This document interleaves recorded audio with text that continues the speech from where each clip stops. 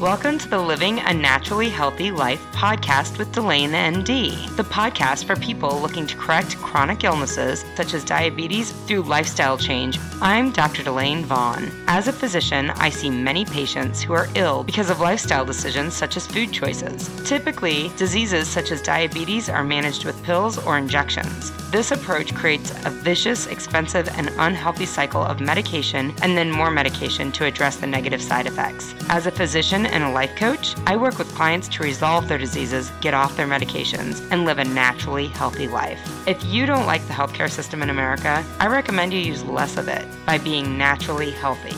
So if you feel there has to be a better, more natural way to live a healthy life, you are in the right place.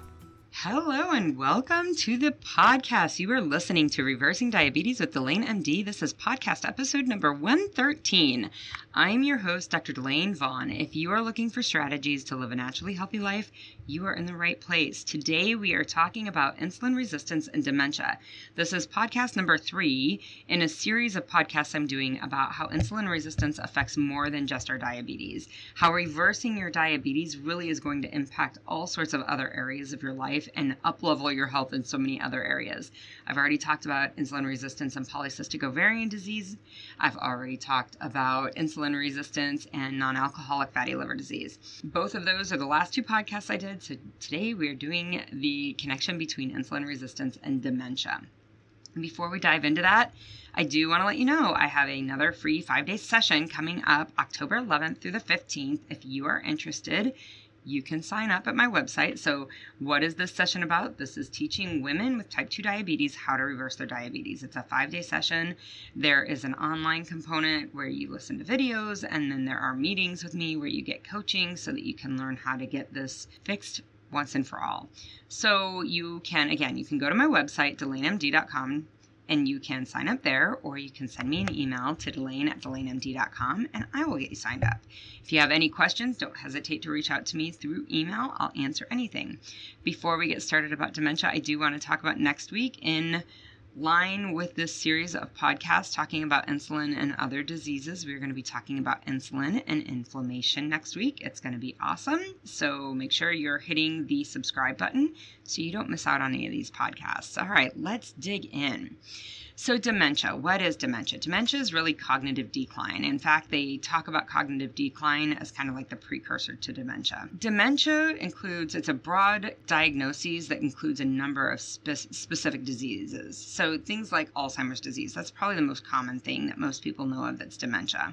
It also includes other subtypes, things like Lewy body dementia or frontotemporal lobe degeneration or dementia, Parkinson's, Huntington's. All of these are dementia type diseases.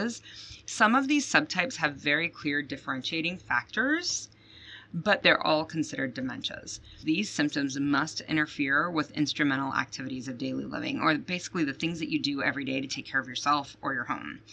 There are specific tests that can be performed to diagnose the presence of clinical dementia. I'm not going to go into that, but recognize that is something we can do in the clinical setting. Today, I want to talk about the cause. I want to talk about, what we know about the cause, what we think about the cause, what we're finding out about the cause. I want to talk about some hypothesized mechanisms, so some ideas about how they think the dementia develops. And then I'm going to talk briefly about some of the different things they're doing to treat this. And then I'm going to give you a book recommendation that I think is really amazing. So what they have thought, and when I went through training, I definitely learned this. It was the amyloid hypothesis of the cause of dementia. There is some controversy over whether this is really truly the sole issue that's going on. But basically, the amyloid hypothesis talks about the misfolding of proteins. So amyloid and then the other protein that misfolds is called a tau, T-A-U protein. So basically, the brain makes these proteins, and then for some reason they misfold, and that misfolding allows them to stack together and to build up plaques, so larger sheets or plaques of these misfolded proteins. They know that these are present in people with dementia, and they thought that these were the things that were leading to the symptoms. These plaques were leading to the symptoms of dementia. But the studies have really come out to be pretty controversial about the plaques and whether they're associated with the symptoms that we notice. So they've seen targeted therapies, or they've done studies with targeted therapies to break down these plaques. And what they realized is that when they gave these therapies to dissolve these plaques, they did not see improvement in the dementia symptoms. So there was something not quite connecting there. In addition, they did post-mortem studies. So they took autopsied brains and they dissected them and looked at them. And they found that many people would have these plaques but have no symptoms, no reported symptoms, no diagnosis, nothing that family was worried about as far as symptoms of dementia. So this idea that these plaques are causing the dementia has not really fully panned out. And there's a lot of emerging evidence linking insulin with the development of dementia. So high insulin levels, this what I call hyperinsulinemia, with the development of dementia. And that's what I really want to dig in today.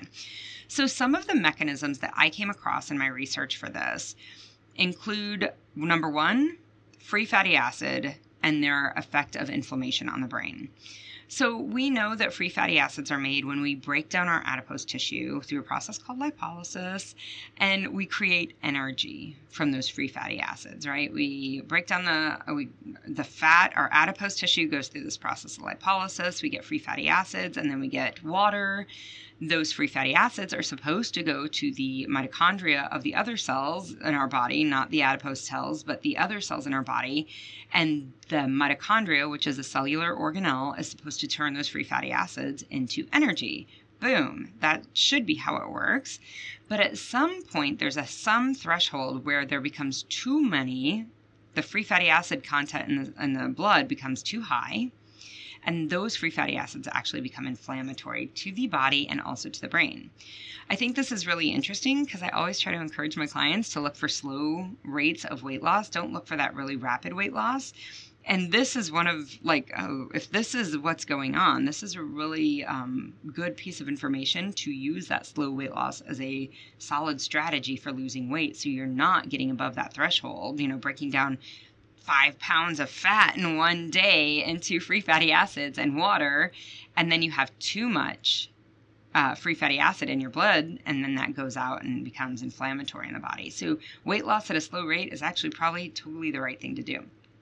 So these free fatty acids that run around our body causing inflammation in our body and also in our brain, that inflammation in our brain leads to the accumulation of these amyloid plaques that we see in the brains of patients with dementia. So that's the first mechanism that I thought was interesting. The second mechanism is called the age-RAGE effects.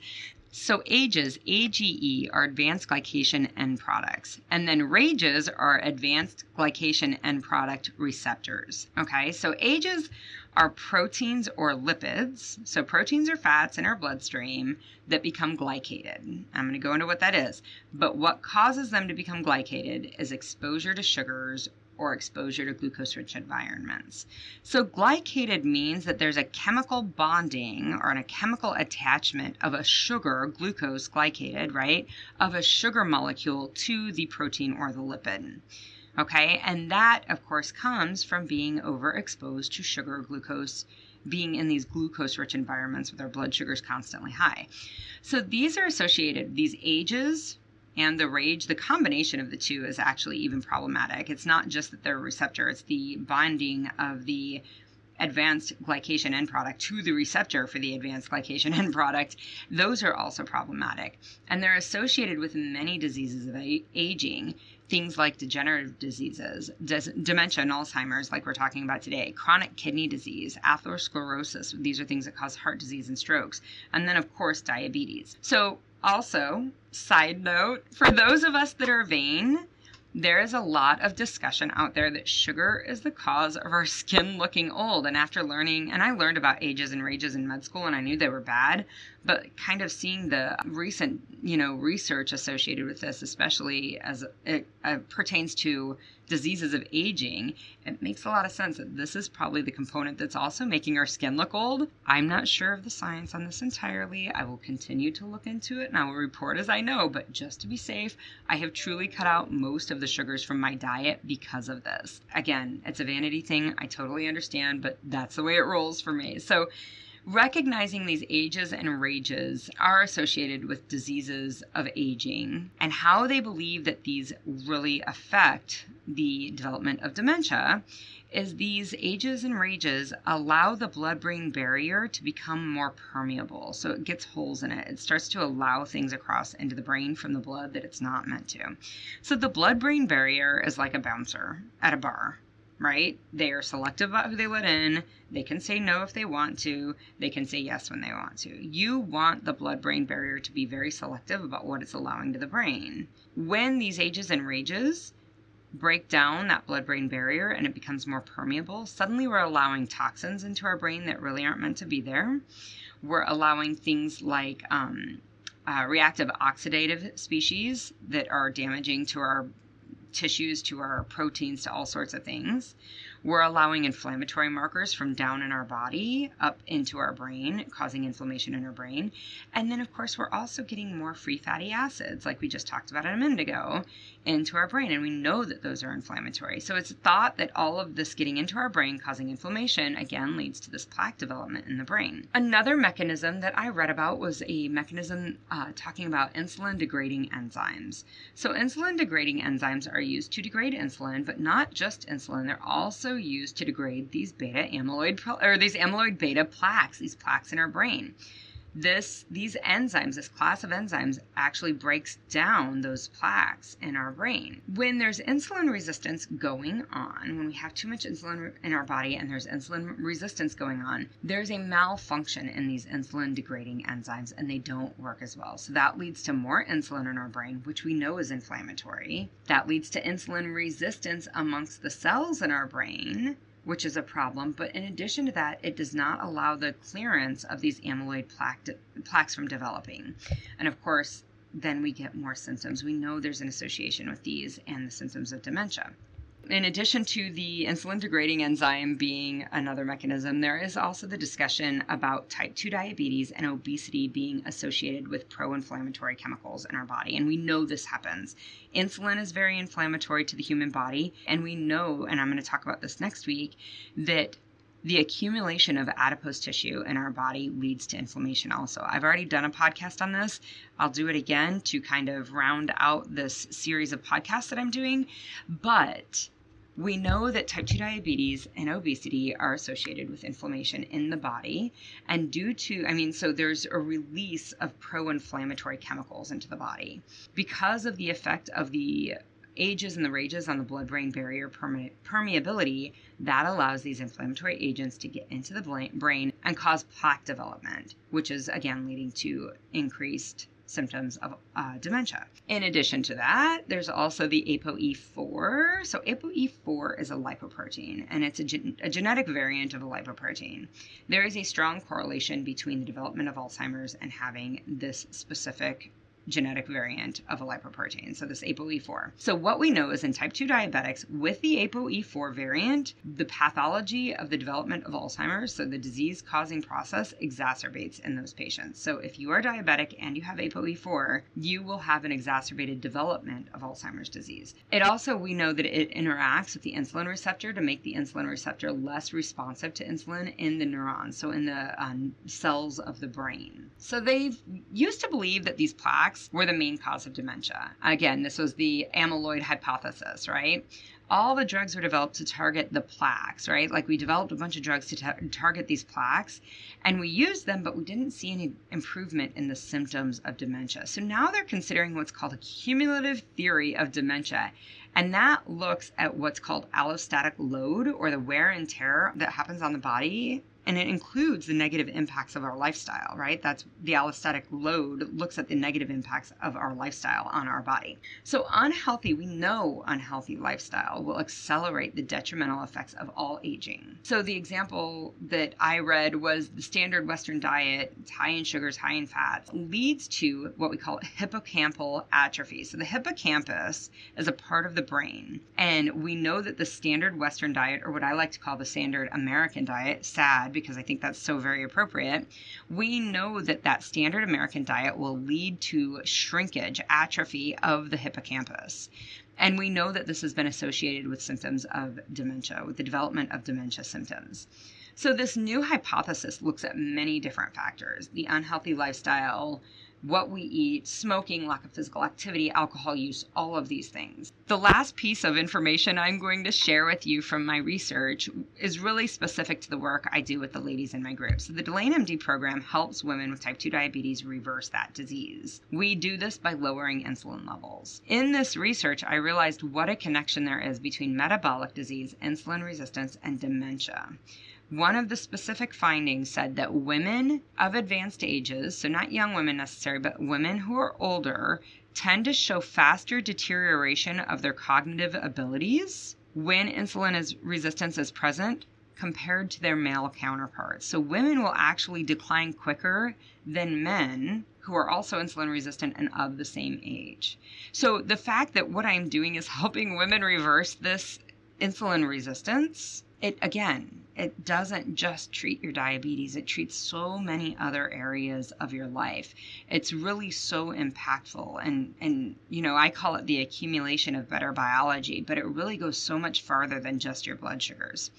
So most of the drugs that we use to treat dementia in the past have really relied on treating the symptoms. However, due to this connection with insulin resistance and dementia, they're starting to do investigations on using medications that impact insulin sensitivity as a main treatment for dementia. So you'll probably see those coming out. There is a great book called The End of Alzheimer's by Dale Bredesen. In his book, he talks about how there are really no great treatments. We are not doing anything fabulous with medications in dementia. The meds that we do have that are approved aren't getting really great results, and the meds that we have in development aren't getting approved because they're getting more side effects than they're having benefits. So he will actually tell you that there's not a lot of great meds, so don't hold out on meds. That's certainly what I would promote also. I would promote making lifestyle changes so that you don't have to deal with this disease later in life. But this book by Dale Bredesen, The End of Alzheimer's, is a great book. Dr. Bredesen's name is B as in boy, R-E, D as in dog, E, S as in Sam, E, N as in Nancy. I highly recommend it. It goes into many areas of your life where you can really clean up your lifestyle to avoid cognitive decline before it starts, or to improve it after it's already begun. We have a lot of agency over these diseases that for so long we thought were just destined to because of our genetics. And I would offer you that that is not the fact at all. That is not the truth. If the body is given half of a chance, it will go to healing. It will fix itself. We just have to stop offending it with the things that we're doing to our body. That is what I help the women in my group do. I help women with type 2 diabetes really reverse this diabetes problem and in turn get all of these other benefits in their life. If that's something you're needing, if that's something you think would help you, reach out to me. Send me a message, Delane@DelaneMD.com. We'll set up time we can talk. If you want to see more about what I'm about, go to my website, DelaneMD.com, and sign up for the 5-day program. And you can see exactly what it is to work with me for reversing your diabetes and having the benefit that goes far beyond your diabetes. So that's a free 5-day program. It's coming up in the middle of October. Send me a message if you're interested. Go to my website, sign up for it. That'll be there for you. That's all I have for you this week. I hope you found it helpful. If you have any questions, never hesitate to reach out to me, Delane@DelaneMD.com. I will get back to you, and I will talk to you guys next week. Bye-bye. Thank you for listening. If you've enjoyed today's episode, please subscribe and share with your friends and family. Also, leave me a review. If you want to resolve your diabetes naturally without any pills or injections, I can help you. Visit DelaneMD.com for more information. Click on the Work With Me tab, send me a message, and we can set up a mini coaching session. You guys have a great week. I'll talk to you soon.